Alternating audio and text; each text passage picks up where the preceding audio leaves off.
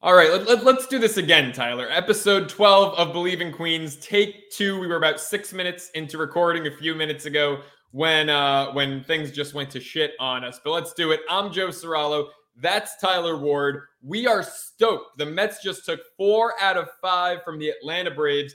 Bet your ass that's what this whole episode's going to be about. But we are missing someone, Tyler. Who are we missing, Joe? I got to read that name. Oh, Anthony Recker. That's right. That's right. Yeah. Our man Reck not with us tonight. And, look, he ran it by us. We knew in advance that he wasn't going to be able to be with us tonight. By the time this show airs, it's Monday. You all might have seen him last night on TV with Bruce Beck. So that's why Reck's not here right now as we're recording. But, we can't let him do this without giving him some shit. So obviously Bruce Beck is higher up than you or myself on Anthony Recker's totem pole. And then instead of, maybe rushing back to do the show like I did, I woke up in Las Vegas today. I just spent a weekend in Sin City, but I drove back 5 hours through the desert. I got back here to do the show. Instead of Anthony Recker extending the same courtesy to us that I extended to the show, he's having a date night with his wife in Manhattan right now. Could you imagine the nerve? A date night when the Mets just took 4 out of 5 from the Atlanta Braves. Tyler, I'm riled up. You know what? I understand where his priorities are, and that's okay. It's heartbreaking, actually. It's not okay. It's an understatement, but you know what? We're going to work through this. I'm fucking crushed. I'm fucking crushed. If you see this, Anthony, I'm crushed. We'll have a lot to rag about with Anthony next time he's on the pod. That is for certain. But for right now, Joe, I think we have bigger tasks, bigger matters on hand. But before we get into it all regarding the New York Mets and quite literally having one of the most dominant series you will ever see from this club, let's get into today's sponsor. Let's do it. That was the most unnatural segue of all time, but that's what sponsors are for. Today's episode, just like every episode of Believe in Queens, is brought to you by our proud partners at BetOnline. Head over to betonline.ag, and you can get the latest odds, lines, news, and developments in the world of sports. Go get those baseball bets in, guys. It is the home stretch. Juan Soto's a Padre. More importantly, Daniel Vogelback's a Met, and everyone is gearing up for a playoff run. So get those bets in at BetOnline. You can bet baseball games every day. You can bet MLB futures. You can bet NFL futures, whether it's week 1, whether it's divisional winners, Super Bowl winners. Get them in betonline.ag. Use that promo code BELIEVE50. That's BLEAV50 and get your first time 50% welcome bonus because of us here at Believe. BetOnline, let the games begin. Tyler, let's get the show on the road, baby. I did not come back from Vegas today to have low energy. All right? I was out in Vegas for games 2, 3, 4, and 5 of this series. And I made sure I watched every game except game 1 of the doubleheader because I was partying with Paulie D at a day club. So I think I had good reason there. That's decent. You missed David Peterson shoving, but other than that, you're okay. And he shoved. He fucking shoved. But you know what? I had songs to dance to. I had people to sweat on. I might have gotten monkeypox. Who the fuck knows? But I made sure when Max Scherzer was on the bump, I was front and center at that sports book. And you know what I learned at that sports book? You can't fucking bet strikeout props at Vegas. I think more than anything, we should just have a meter of the amount of times you dropped F-bombs in like a 4-minute span, Joe. My goodness, talk about round up. You look like me when I'm normally on YouTube doing my post-game shows. I'm proud of you. Little surprised, but I like it. However, I am also surprised at the fact that you can't do player props at what? At MGM, you said? BetMGM didn't let me. Then I went to William Hill the next day, and they didn't let me. What does a guy got to do to get Max Scherzer over 7.5 strikeouts against the Atlanta Braves, the team that strikes out more than any other team in the National League? What do I got to do?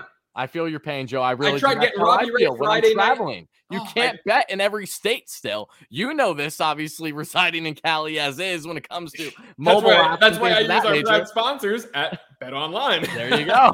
But you know what's crazier, Tyler, is that, and this is kind of what pissed me off. First off, couldn't get a strikeout prop. So Friday night, really wanted Robbie Ray against the Angels, over 7.5, finished with 10.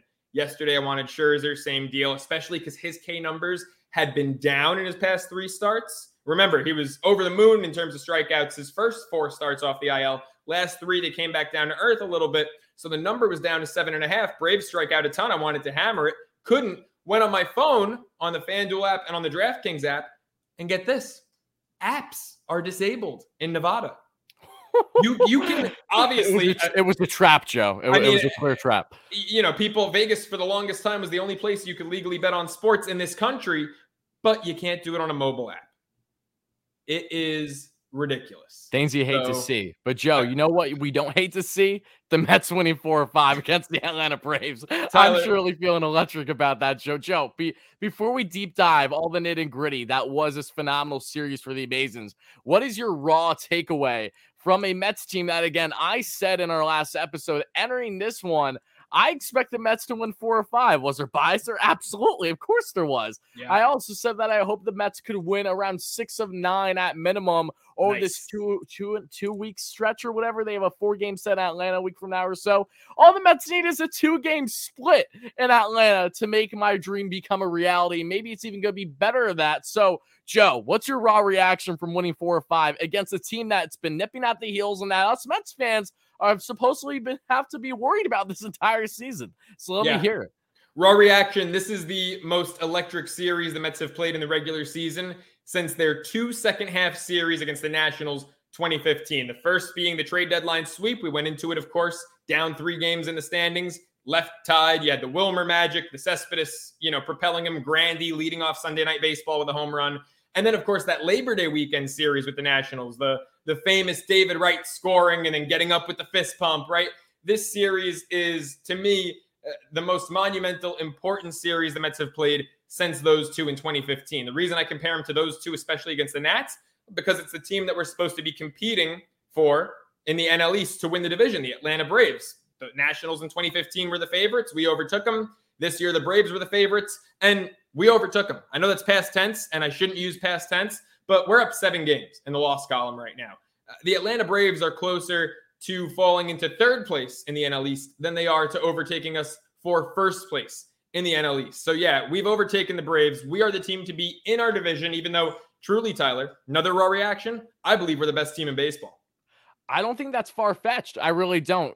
For me, I look at the Houston Astros. In my opinion, that is the only potential kryptonite. However, the Astros also didn't face a Mad Max Scherzer and a Jacob deGrom when we matched up those couple times. So keep that in mind. I look at the Yankees free-falling 0-5 over their last 5. They get swept by the Cardinals. The Cardinals?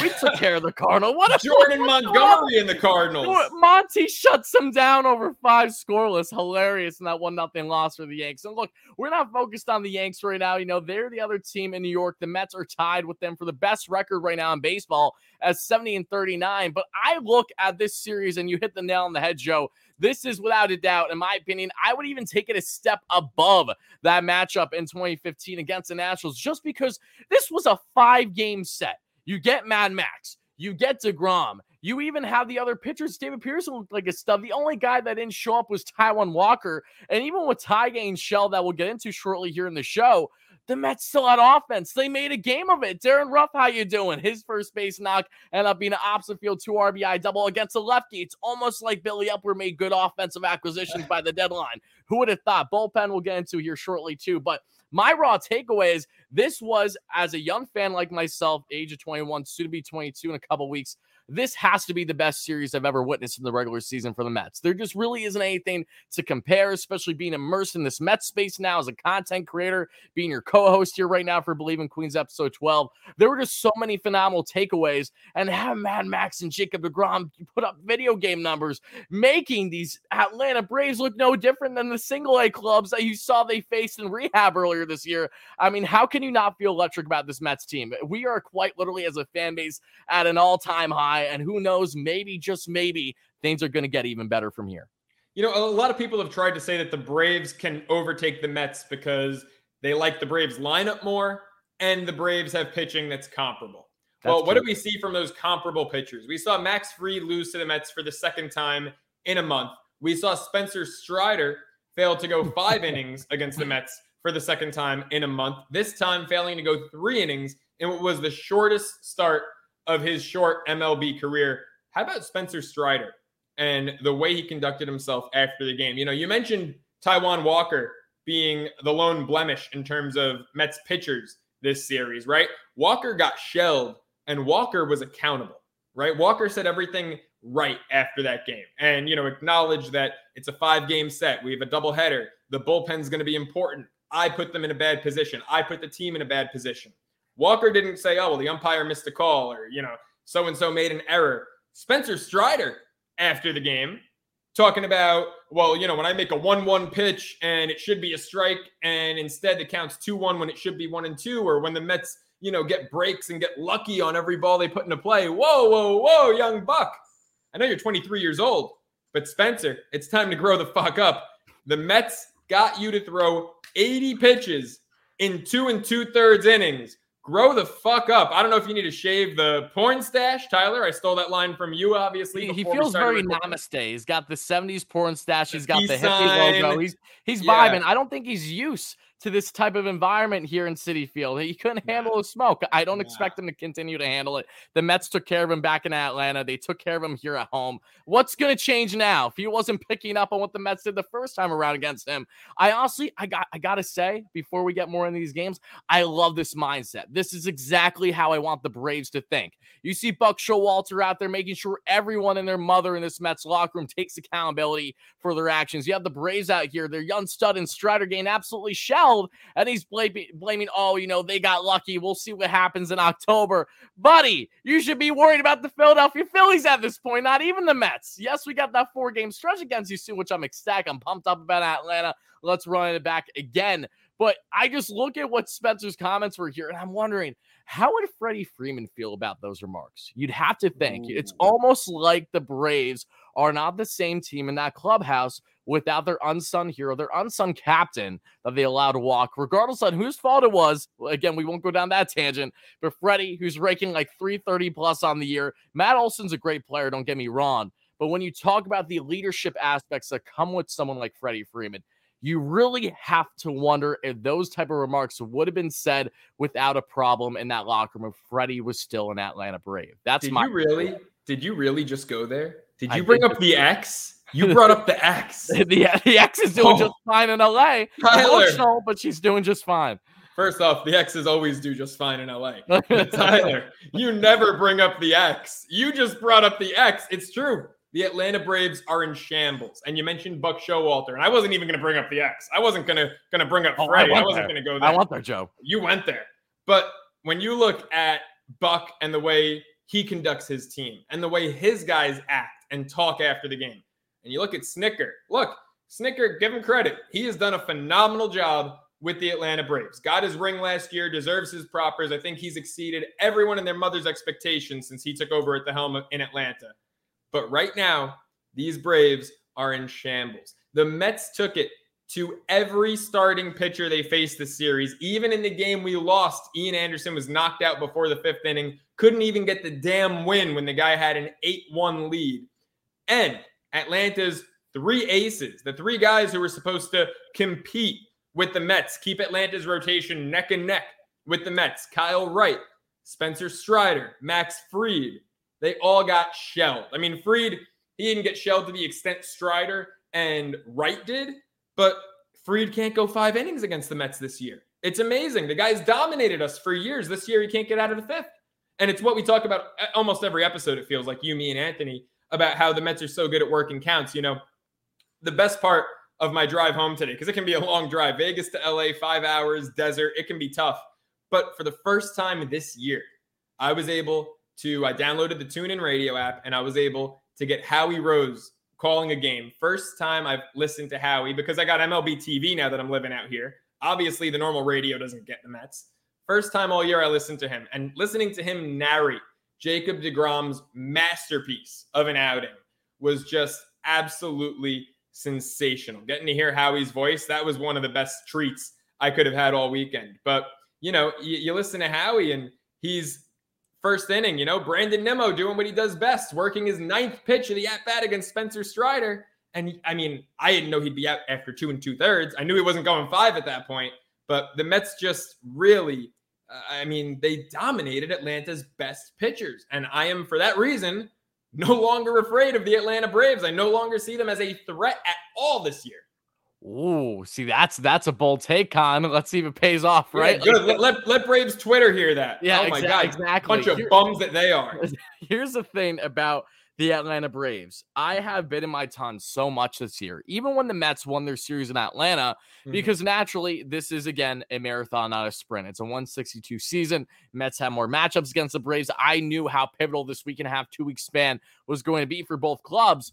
But when the Mets come out and win 4 or 5, it's hard for you not to start to feel that confidence. If you're a Mets fan, if you're not finally riding this wave, you're never going to. And at this point, I don't know if I want you to.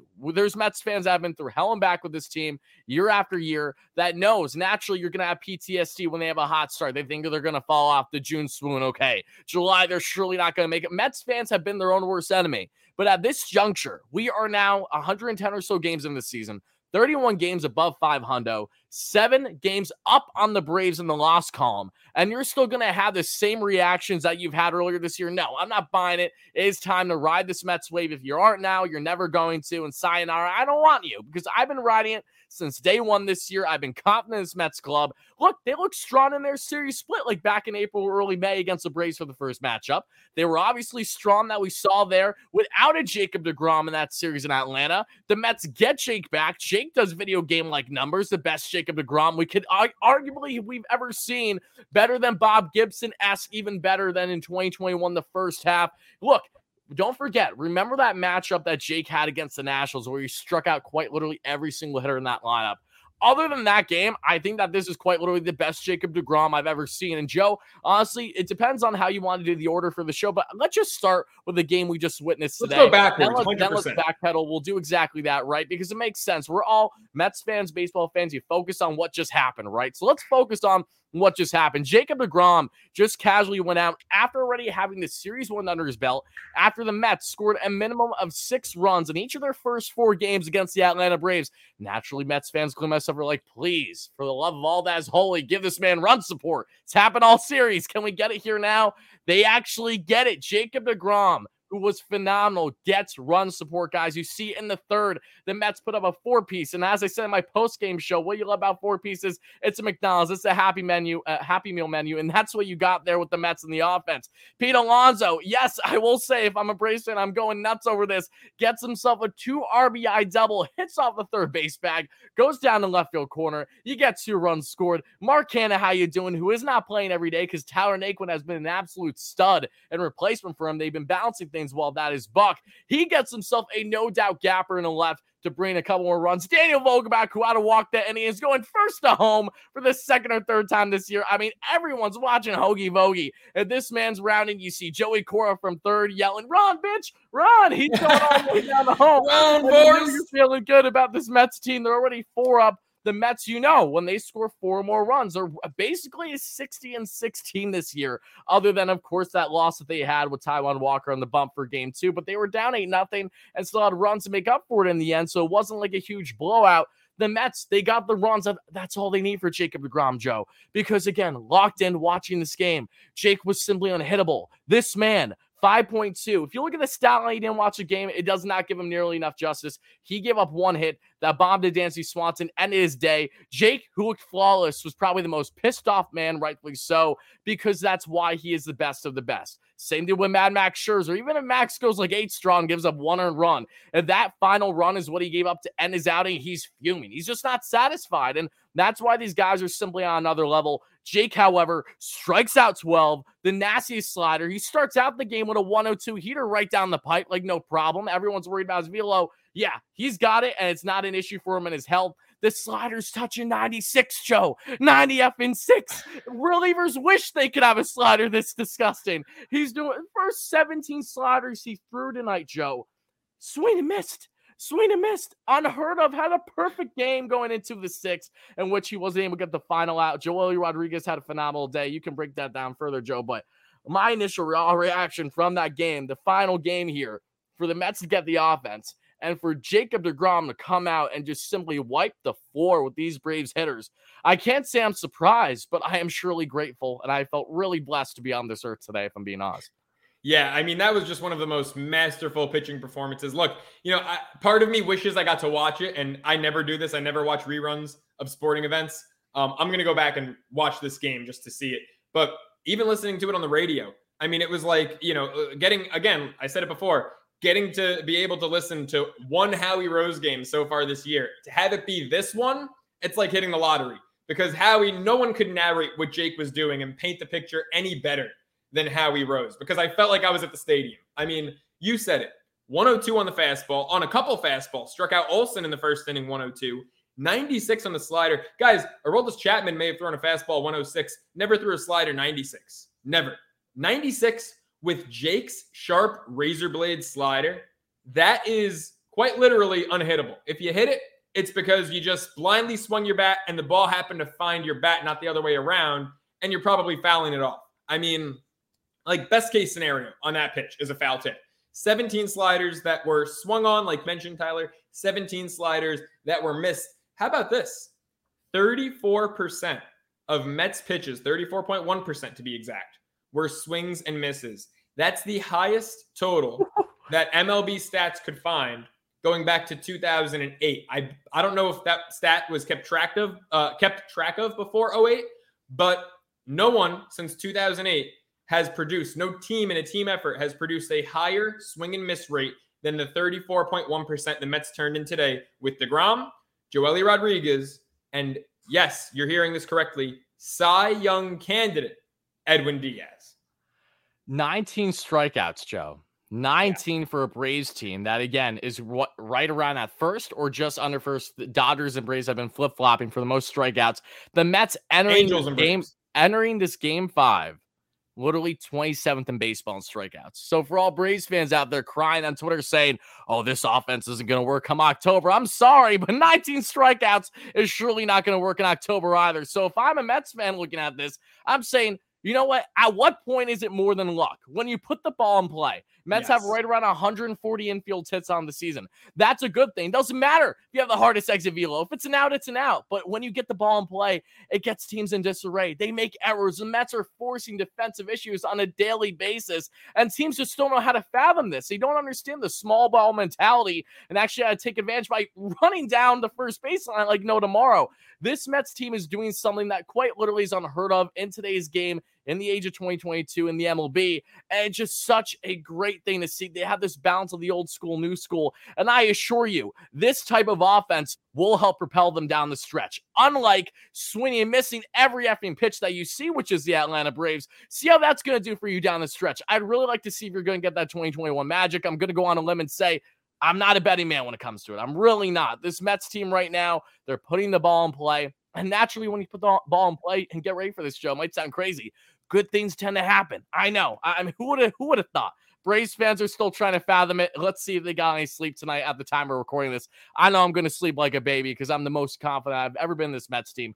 Joely Rodriguez, who we ranted about time and time again. Billy Bucks is one of his biggest acquisitions at the deadline, was holding firm on Joely and saying, we're going to try to get him right. And I will say, while I am still not happy with those remarks, I am happy with Joely. We have ragged about him. I was surprised that he was still on the team at this juncture.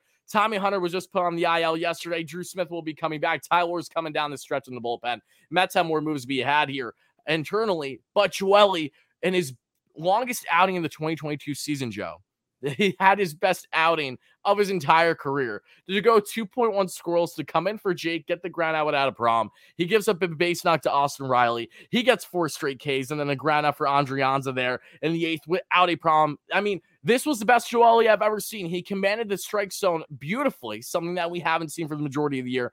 If Joely just has it right, man, the Mets may actually have something, and maybe Billy Big Bucks was just big-brained after all. I really hope that's the case because Edwin Diaz comes in the 9th, and he does what he did the entire series all year long, strikes out the effing side. You know when you hear the trumpets, and again, the best. That video.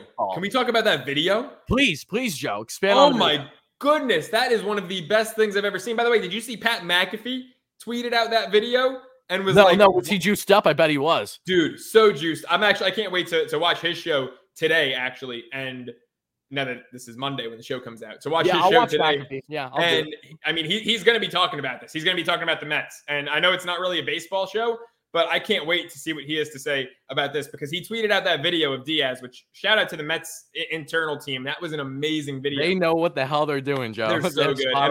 And McAfee tweeted that out and was like, wait, this is every game? Like he comes out to this every game? I might have to see this in person.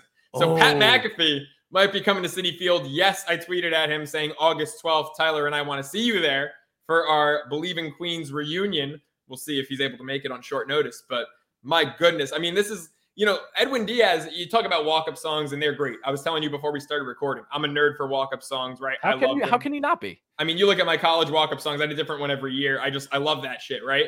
And Diaz is quite literally a national story. His entrance, his walk-up song, it's better than Enter Sandman from Mariano. I'm sorry. It's better. I mean, Citi Field, when the trumpets start playing, man, it feels like the beach club I was at yesterday in Vegas, the pool club rather. Like, it feels like a party. It really feels like a party when Narco comes on at Citi Field. Edwin Diaz is, right now, if you had coming into this season said, which Met do you think will be a top 2 candidate for the Cy Young Award? It's Jake deGrom. It's Max Scherzer.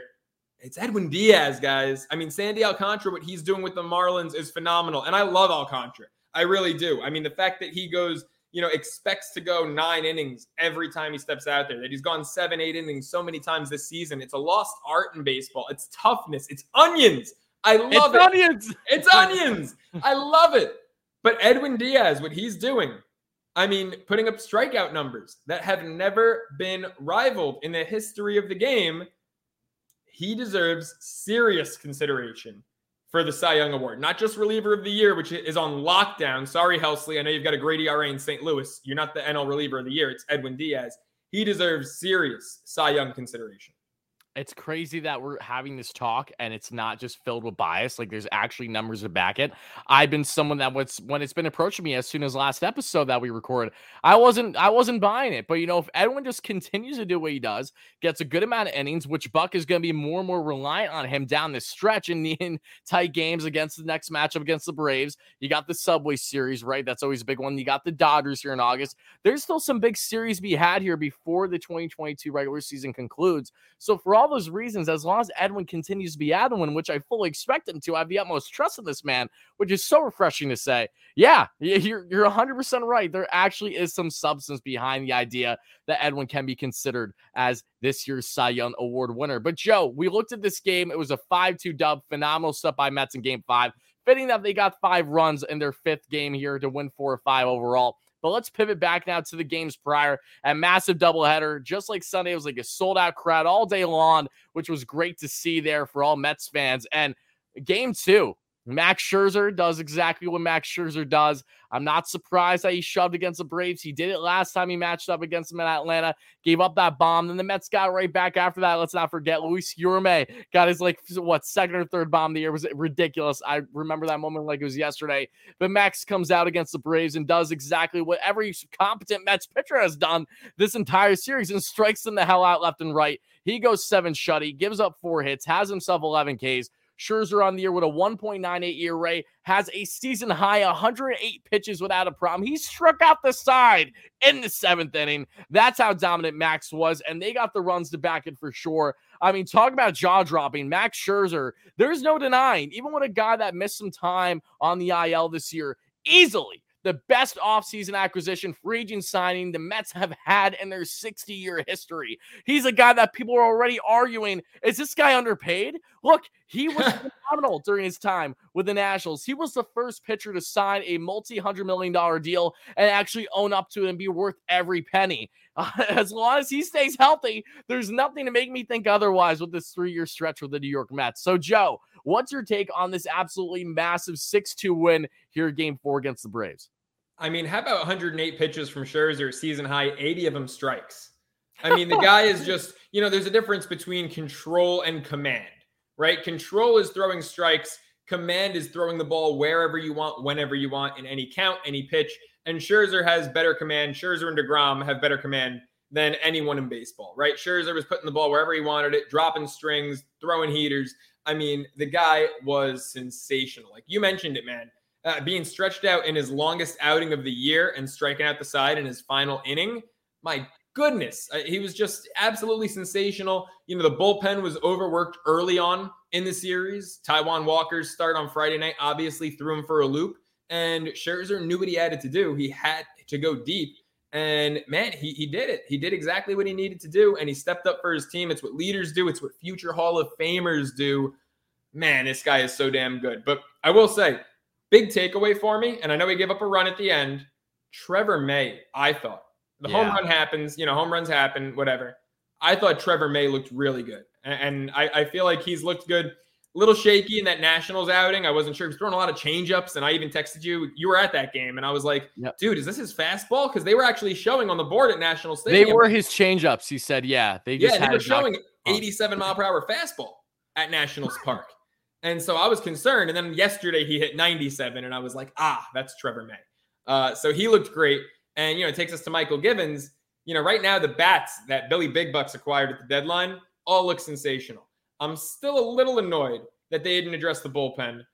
Michael Givens, I don't care if he was our biggest, deadline relief pitching acquisition. If Givens keeps going the way he's going, he's going to be left off a postseason roster because Trevor May is back. Tyler McGill is coming back. Michael Givens. Drew Smith. Can't even forget about Drew. What's he going to bring when he returns from the injury list? We'll see because, he hasn't been great. He wasn't great lately at the end there. But Givens is – I don't know if there's going to be room for him. Luckily we gave up nothing to get him.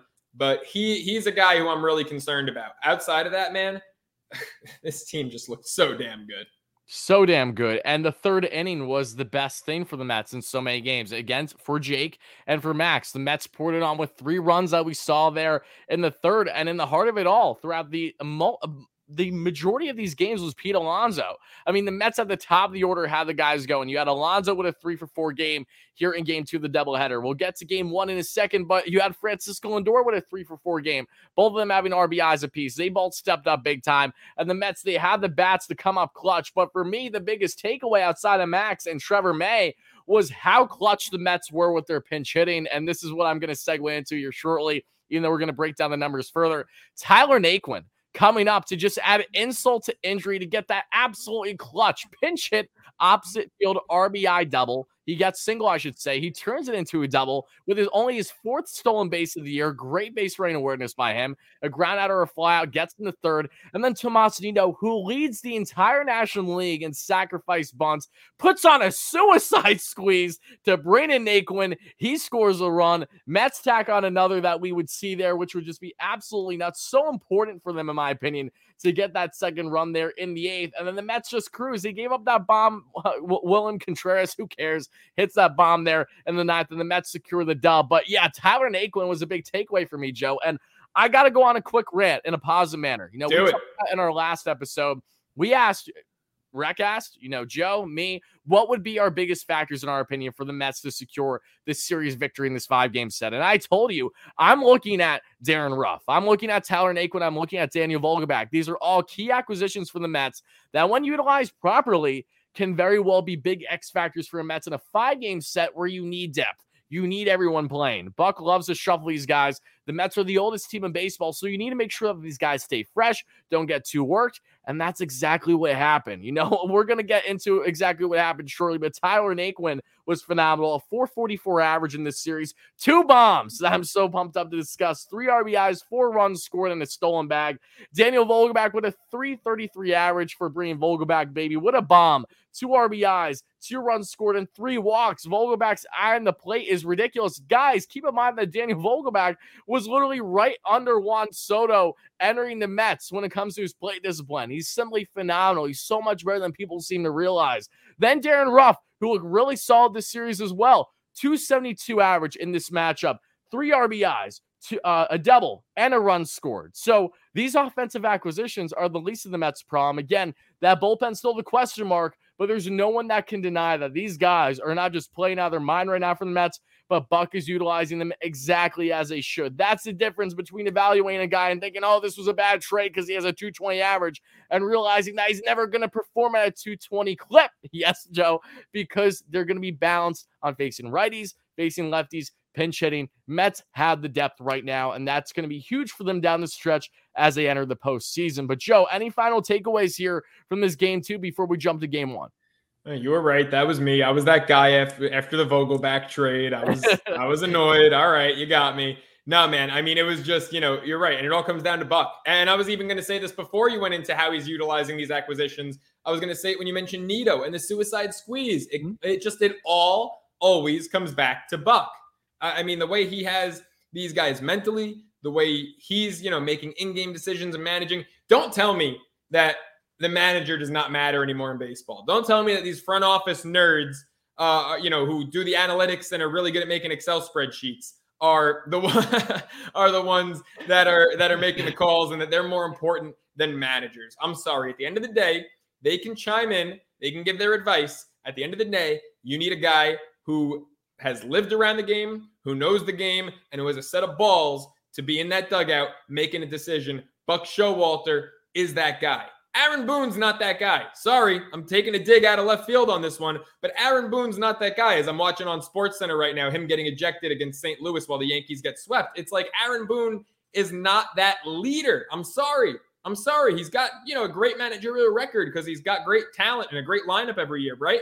Buck Showalter's that guy who's going to get the job done because every decision he makes ends up being the right one. I mean, how many bad decisions has he made all year? 2, 3 at most? All year, and they're arbitrary bad decisions like bringing in Nogosek after deGrom in his first start back. I mean, it's like Buck Showalter, everything he seems to do is the right move, and he can't miss so many things, so many successes of this team, smaller individual successes like the Nito bunt, like the way Ruff and Vogie have been used. They all lead back to Buck. And talking about leading back to Buck, the biggest one of them all, and I'm always forgetting about this man name, I apologize, but there's been an X factor for the Mets this year when it comes to decision making, and that has been doing challenges and winning challenges. The Mets are far and away the best team in baseball this year on not just going for challenges, but winning them. They won it again today at the time of recording this, but somehow they still call Nimmo out at second, which was the most blown call. I still can't understand that. You win the challenge, but nothing changes. Okay, I guess I understand, but I don't. But what I do know is that Buck has been a simple mastermind and this entire Mets coaching staff knowing when is the appropriate time to make challenges. They're doing it for even just legging out singles down the stretch. And you might think, what's even the point? But you got to understand, you winning that challenge can automatically sway the direction of a baseball game. It can throw off a pitcher. It can make a pitcher think that he's going to have a quick inning to getting grinded out of the 20-plus pitches. There's so many factors as to why it's smart to challenge as much as humanly possible, as long as you feel confident in the decision making. 9.5 out of 10 times, Buck's winning that challenge. And there's no denying that has been a huge X factor for this Mets team in many moments, not just throughout the season, but also in this Braves series that surely didn't help them that we saw. But as we pivot now to game one, Joe, David Peterson, who we were kind of hoping originally that we discussed would come out as a long reliever after Trevor Williams assumably gets a start here in game one of the doubleheader. However, Williams, that we'll discuss here shortly, had the brunt of it, had to really bite that bullet when Taijuan Walker couldn't even go past an inning for the Mets in game two of this series. So naturally, Williams not available. Pearson was still expected to get the start, and David Pearson was just an absolute stud. He continued to do so well against the Braves. And let's not forget, when he pitched against the Braves in Atlanta, Joe, he was absolutely soaring. He was a strikeout machine, making these hitters look silly, especially the right-handed batters. Slider down and in. How you doing? Sayonara, you're out of here. It wasn't until that Dansby Swanson blown call that still bothers me somehow. Out of all the blown calls this year, when it was they called it a ball when it was a clear strike in the zone. He gets a walk. Then Matt Olson grinding out a bat, and David throws a hander right down the pipe. Olson makes sure he doesn't miss it. That's a 2-run bomb that ends Pearson's day in Atlanta, which was unfortunate. But what was fortunate was David rebounding here against the Atlanta Braves, going 5.1 scoreless, gave up 3 hits, gave up 3 walks, 5 strikeouts at 81 pitches. But he's just been a bulldog for the Mets, man. Talk about a blessing in disguise. If you would have told me that David Pearson will be pitching pivotal games for the Mets in August against the Atlanta Braves, going for the NL East, I would have said, I don't know what you're smoking, but it has to be something good. And thankfully, he has surely stepped up. So, Joe, what's your reaction to David Pearson? And then, we had a wishy-washy bullpen, to say the least, in this one. A lot more inconsistent than you would have hoped it would have been in this Mets win, no less. Yeah, I mean, look, Peterson's been nails. That's what it comes down to, right? And thankfully, the game was 9 innings and not 12, because if it was a 12-inning game, maybe the bullpen would not have been able to hold on. But Peterson was nails, gave us almost 6 strong. Look, his biggest issue all year has been, sometimes losing the strike zone and his inability to go deeper into games. But he did what we needed, 5 2/3. I'll take it from a guy who was just sent down to AAA, a guy who doesn't know his role on this team, if he's going to be used out of the pen down the stretch, if he's going to be a spot starter. I'll take what he gave us. That was a gutsy, resilient performance from Peterson. I love it. Yeah, the bullpen struggled. Lugo got touched up for the first time in a while. Ottavino got us through a shaky inning and a third. At the end of the day, the trumpets blared. Diaz came in. It was good night, Atlanta. Yohan Lopez, I don't want to see him the rest of the season. But and you were the biggest Yoan I like him. lover. What happened? Him. I mean, what happened? He sucked. And a third of an inning and 3 earned is what happened. I got a short memory. I'm a thankless son of a bitch when it comes to this stuff. One day I love you. The next day it's like, see you, have fun in Syracuse, but there's nothing to do. But yeah, David Peterson was just resilient as hell. And, his big thank you from the Mets, of course, was an option down to AAA right after the game, as was expected. But that's just the business. He did his job. I think David Peterson is going to be part of their opening day 5-man rotation next year. I mean, I think he's earned it with what he's done all season long as essentially, it's like having a job where you're working on call. Peterson's there when the Mets need him, and when they don't, he's gone. And, that can be a really tough way to perform at a high level, to play a professional sport, not knowing your role, not knowing when you'll be in the bigs, when you'll be in the minors. And Peterson he hasn't complained as a starter. Like I said, 3.1 ERA, obviously a couple shaky bullpen outings, but he is a starting pitcher at heart, and he's really just done wonders for the Mets this year. To say he's taken, full advantage of the opportunities given to him this year is quite the understatement, right? David's done a phenomenal job, and something that wasn't phenomenal, however, in this Mets win, which again was still big, 8-5. They had 13 hits to the Braves 12, but the Mets had a 351 expected batting average. The Braves were just under 300. Mets were putting the ball in play like crazy against Jake Odorizzi, their trade deadline acquisition that I fully expect the Mets to take advantage of, as was Francisco Lindor. But before I get there, Seth Lugo, who's been looking better as of late, had another clunker of an outing, and just further tells you why we feel so up in the air about Seth Lugo this year. We don't know what to do with this man. He gives up 2 earned runs in just over an inning. You see Adam Ottavino going 1.1 scoreless. Why? Because Adam is an absolute beast. Gave up 3 hits, 2 strikeouts, no earned runs. Yoan Lopez couldn't get the job done, so he had to throw Edwin back in there, which was so frustrating after he already had such a lengthy series to begin with in game 1 that we'll get into a little bit in the show before we wrap things up. But man, oh man, this bullpen, I mean, on full display of inconsistencies. That was at the helm with Seth Lugo and Yoan Lopez. Lopez, of course, will not be with the Mets. We're aware of that. Lugo, however, is a guy that we don't know what to take away. One day he's making the Yankees look absolutely stupid left and right. The next, he's really a game blown up against the biggest opponent for the Mets right now in the Atlanta Braves in the NL East. So it's like, which one do you weigh more of? It's hard to evaluate with Lugo. I don't know exactly how much he's going to have a leash down the stretch, but again, he needs to be better. He needs to be more consistent. That's something that I've been asking for quite literally since day 1 of this 162 season. But what has been consistent this entire series was this Mets offense. Again, putting up an 8-piece without a problem. They got themselves 3 runs, 2 earned on Jake Odorizzi, but they jumped on Tyler Matzik. They jumped on Bryce Elder. They took advantage of a lackluster bullpen. That was the case for the Braves in this matchup. And who was in the forefront of all? It was Francisco Lindor, 3 for 4 with 2 runs scored. This shy, literally what felt like a hair shy of a dead center 3-run bomb. It ended up being, unfortunately, just a 2 RBI double. But Lindor had a phenomenal outing. He had himself 3 RBIs in this matchup, as a matter of fact.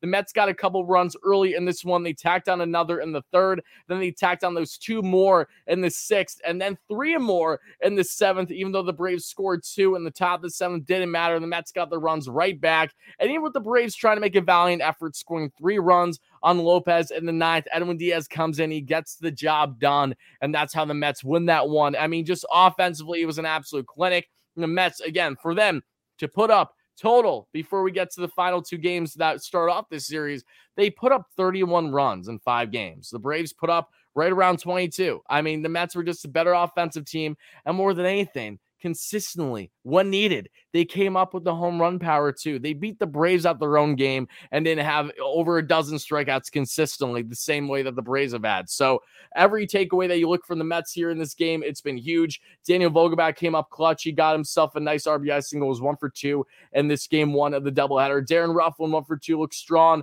Tyler Naquin didn't do anything, but that's fine. Jeff McNeil had a big game, 2 for 5 with an RBI. McHitz now has 10 straight games with at least a hit. You love to see that for McNeil. Had a double 6 with multiple hits in that stretch. 6 with multiple hits. That's actually nuts. So, I mean, he's definitely been looking like the Jeff McNeil that we've seen more consistently throughout the year. And the Mets just got the job done here in game 1 of the doubleheader. And that was huge. It was huge for the Mets to make that statement, to sweep the doubleheader for the second time they've done that against the Braves this year. Because when we go to game 2 for the entirety of the series, Joe, Taijuan Walker, my goodness, Ty, what happened? I give him all the credit in the world. He was accountable. He did not make any excuses. There was concerns. Was Ty hurt going into the series because he didn't look comfortable. His pitches were flat and he was getting absolutely teed on left and right. And Joe, as someone that's been a lover of Ty, I got to know, what was your initial reaction to see him just get absolutely pieced up? Far and away the worst start he's had, not just this season, but probably his worst start as a New York Met.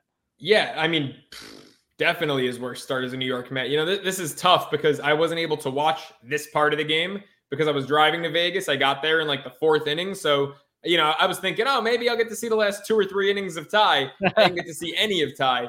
So, I don't know if he was hurt. I saw something on Twitter. I was reading, did he catch his cleat? I don't know if you tweeted that or someone else did and you liked it, and that's why it popped up in my feed. But I saw something about maybe him catching his cleat or maybe something about a hamstring. Oh, I believe what happened in the game was he spiked a pitch. That was the big thing. So people were wondering if he was hurt because, again, he gave up 8 earned in 1 inning. He couldn't even get one out in the second. Yeah, I mean, and and for me as a former pitcher, right? Like the first thing I'm curious is, was he tipping his pitches? Was he doing something that he didn't even know?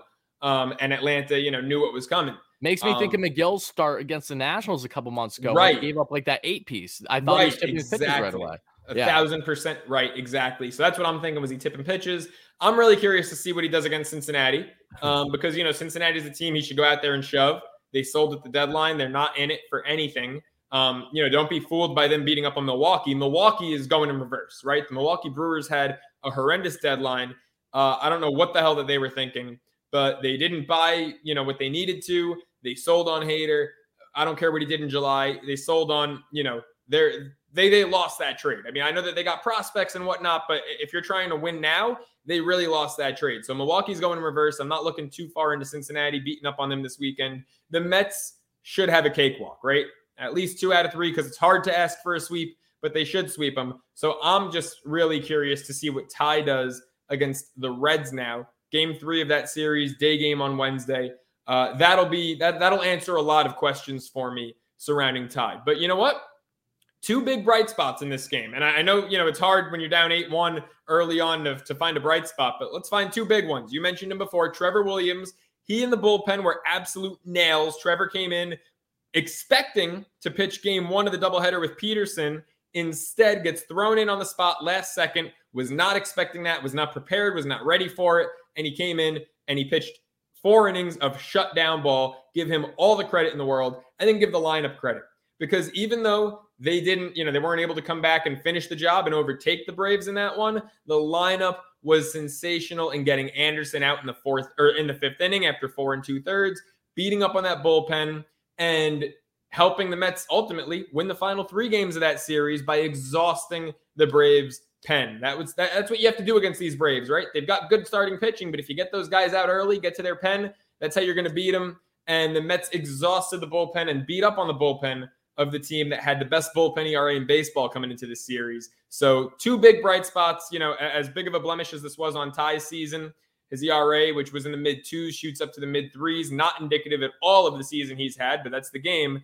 As big of a blemish as it was, 2 big bright spots, the lineup beating up on that bullpen, the fight that they showed, and then the bullpen being nails in this one.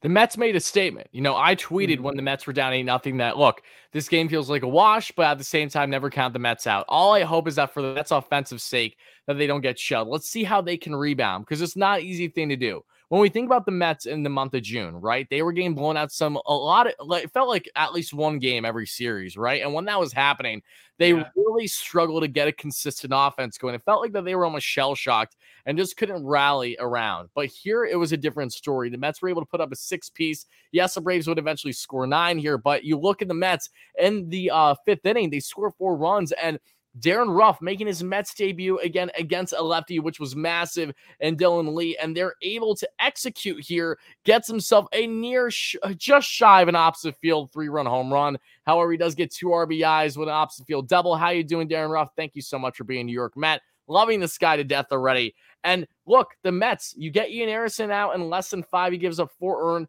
They have to bring in Dylan Lee. They have to bring in Colin McHugh. They have to bring in AJ Minter. They have to bring in Raisel Iglesias, their trade deadline bullpen acquisition, and Kenley Jansen. All of that when you had an 8-0 lead.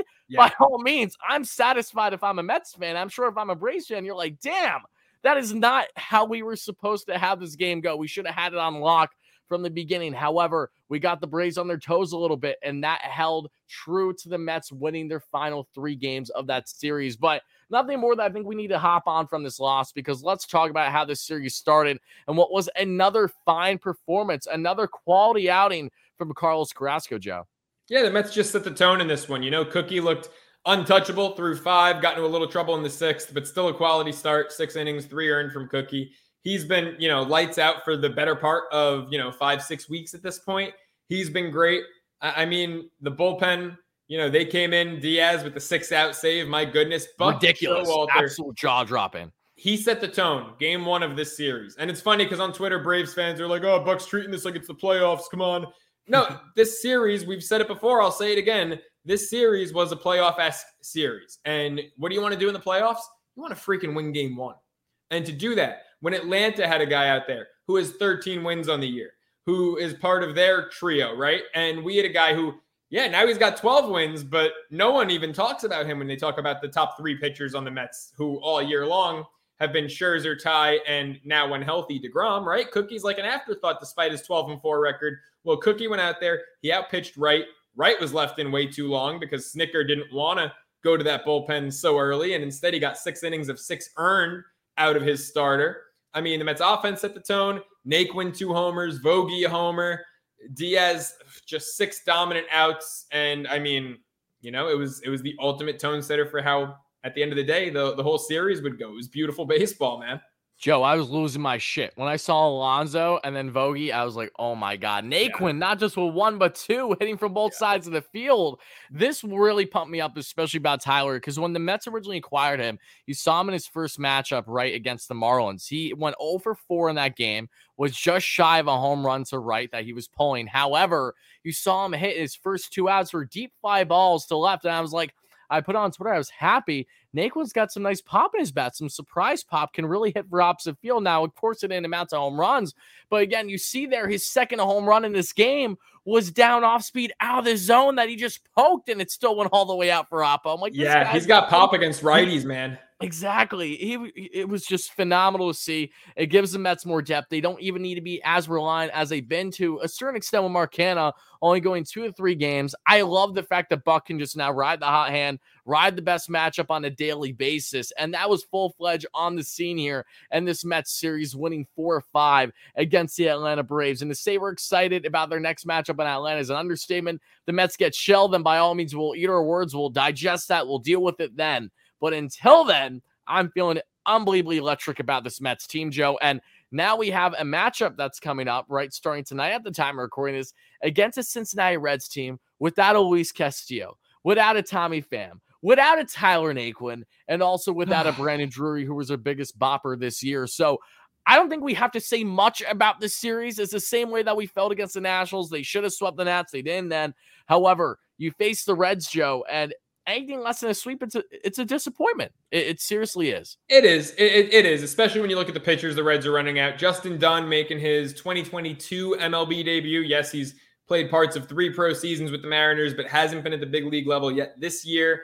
Shocking considering Cincinnati's lack of starting pitching. He's going game 1. So the former Met prospect, ironically, we were talking about this before we started recording. This shirt that I'm wearing right now is the 2016 Train to Rain shirt. I bought it at spring training that year, cut the sleeves off like a douche, but I am, so if the shoe fits. But I actually, that same spring training, got Justin Dunn's autograph back when he was a prospect. I was excited about him. Him for Diaz. I'll go back and make that trade 10 times out of 10 and not even think twice about it, looking at what Diaz is doing right now. But Dunn going against the Mets makes you wonder a little bit if he's going to be juiced up, look for a little revenge. I don't know. It's not like, there were any bad terms there. I just think the Mets are going to keep rolling. They got Dunn on his first MLB start. They got Mike Minor with his, I think his ERA is my birthday, 6.19. Not, great birthday, not a good ERA. And then Wednesday, we don't even know who the Reds are running out there. Hunter Green just went on the IL. He was slated to start Wednesday. That's unfortunate. Hunter Green, he's a lot of fun. I love that kid. I don't care what his ERA is. I love that kid. I think he's got incredible potential. So you're dealing with a guy who's making his first MLB start, a guy whose ERA is over 6, and you don't even know who they're going to run out there Wednesday. So, yes, while I'm always hesitant to say anything shy of a sweep, I'd be disappointed. I was disappointed when we didn't sweep the Nationals. So yeah, same sentiment here with this series. Yeah, you got Seabass game 1, you got Cookie game 2, and you got Ty game 3. And I love that. I think this is huge for Ty. Let's see, 1, how he's feeling physically, if there are any visible ailments, and 2, this has to be a rebound game for Ty more than anything, right? You know, you get shelled against a big team in the Braves. I expect you to come back and be better. Give me 6-7 strong, Ty. That's what I want. Hopefully we get it. Cookie, Seabass, I expect, normal stuff from them. And I think the Mets are going to continue to ride high as they continue to get closer to wrapping up this homestand. But for me, there's 2 big things I'm watching in this series personally. One is Tyler Naquin. One, how much is he going to play? I expect him to start at minimum 1 of 3 games, if not 2 of 3. Especially when Naquin, again, has this familiarity against a depleted Reds team, was just with them not even 2 weeks ago. I love his chances of taking advantage against his former club. I think that almost feels like a guarantee, a true certainty. And I'm also looking at this Mets team again. This is where you need to continue to take advantage. Yes, we have 7 games up on the Braves in the loss column, but you do not sit back and relax. Now you keep pushing. You continue to go forward. Again, the fact that they lost that first deGrom start was as ridiculous as is. You can't allow that now, regardless on if it's Seabass, Cookie, or Ty right now on the bump. And I'm also looking at more than anything Michael Givens for 2 things. One, Givens was a former Red, was a Red with them last year, looked really well, was very strong for them. This year, faced the Reds a bunch, and the NL Central being with the Chicago Cubs. For Givens that had a scoreless inning and then had a shaky inning in this Braves series, I expect him to hopefully get some opportunities and really just try to take advantage, get comfortable, a lesser opponent. Couldn't do it when he's thrown into the fire right away, and not even a 24-hour span against the Nationals, in which I was in attendance at in D.C. Let's see if he can do better here, and I really think that this is a nice type of way for him to get further acclimated in the Mets space against a lesser opponent that wasn't, again, within a 24-hour span of arriving with the club. So those are kind of my things I'm looking for, on top of obviously a big win, especially game 2. I'll be in attendance. Guys, look out for your boy. Short schmuck, going to have the same black Mets hat on I always have. Going to wear something. You'll see me. You'll be looking down more than likely. 5'5" for the most part. So just look out for me. Get over that. Exactly. It's gonna be so fun. I can't wait to meet you. It's gonna be like that. What's the name of that movie with Schwarzenegger and DeVito where they're brothers? Oh my God, it's not that bad. But dude, you're like 6'4" though, right? I'm 6'4". Yeah, it's a foot. Yeah, it's gonna be fine. Yeah. You know who I want to meet? You know who I want to meet? And shout out if you're still watching at the 57-minute mark. But our guy from the UK, Darren. Yeah, he's a big dude, right? Or is Darren's he small, but Darren isn't tall. You got height on Darren. Oh, he's not tall. Yeah. Darren's like, I don't know, like average height. But okay. I think because of how yoked he is, I thought he was also. Yeah, he's absolutely. Shout out to Darren. I hope he's listening to this absolute scenes. Because I was gonna say a picture of like you in the middle of me and him would be hilarious. I know. I mean, let me put it this way. Every single time, most times I meet Mets fans, if they're surprised, it's maybe because they don't watch me enough, because I really reiterate how small I am. Like, I make it abundantly clear. Like, don't expect anything less. So, yeah, it's going to be awesome. Again, Joe is going to be in attendance. We'll talk about it next pod. But briefly, we'll be this Friday, August 12th. I'm planning to be there as well. So as long as I'm there, you guys will see on Twitter, our socials, us together. Joe will probably be leaning, having his freaking arm on top of my head. Regardless, we're going to get some nice photos. And again, start to rekindle this relationship here, because we haven't met each other in person yet.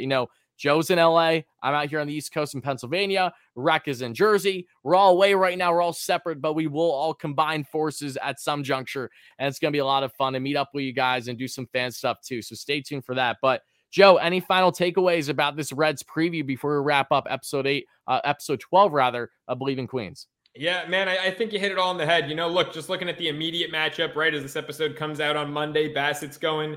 And this is a guy who, I've taken issue with him at times this year. I've questioned his mental toughness. If one or two things, whether it's a call or maybe a mishap in the field, don't go his way, I've seen implosions happen, and I've called him out on it. Over his last 8 starts, for the most part, he's been nothing shy of sensational. 2.5 ERA in his last 8 starts. At home, his ERA is just a hair over 3. It's about 4.25, 4.24 on the road. The ironic thing is, at home, he's 2-5 compared to a 6-2 road record, despite having way better numbers at home. Like I said, the ERA is almost exactly 3. Opponent average, 30 points lower at home than on the road, just 210. Opponent batting average, better strikeout numbers at Citi Field. So, in my opinion, don't worry about the record. Bassett's hot right now. The team is winning when he pitches right now. I'm really looking forward to seeing how he looks tomorrow night. Not that I'm expecting him to struggle with this Reds lineup, but I don't want him to just be good. I want him to dominate, and that's what I'm expecting out of Seabass.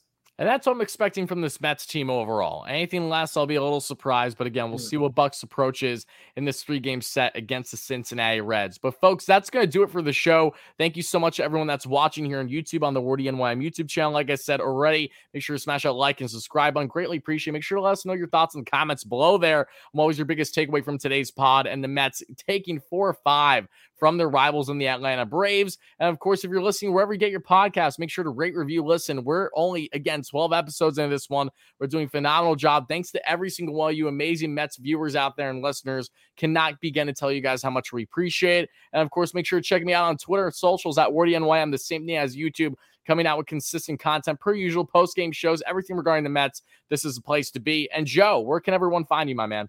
Make sure you catch me on Instagram at Joe Serralo and on Twitter at the Joe Serralo. Catch my other show, Serralo Sports Talk. New episodes every week. Most recent episode, a lot of baseball. Did a trade deadline roundtable recap with MLB insider and diehard Met fan Casey Stern. So that was a blast. But yeah, that's where to find me. And then find me Friday, August 12th at Citi Field. Yeah, looks like you're going to more than likely find me there too. So we'll discuss some more in the next pod. But until then, thank you guys for listening and watching. I'm Tyler Ward. That's Joe Serralo. This was episode 12 of Believe in Queens. And we'll catch you guys all after the Red Series. Thank you for listening to Believe. You can show support to your host by subscribing to the show and giving us a 5-star rating on your preferred platform. Check us out at Believe.com and search for BLEAV on YouTube.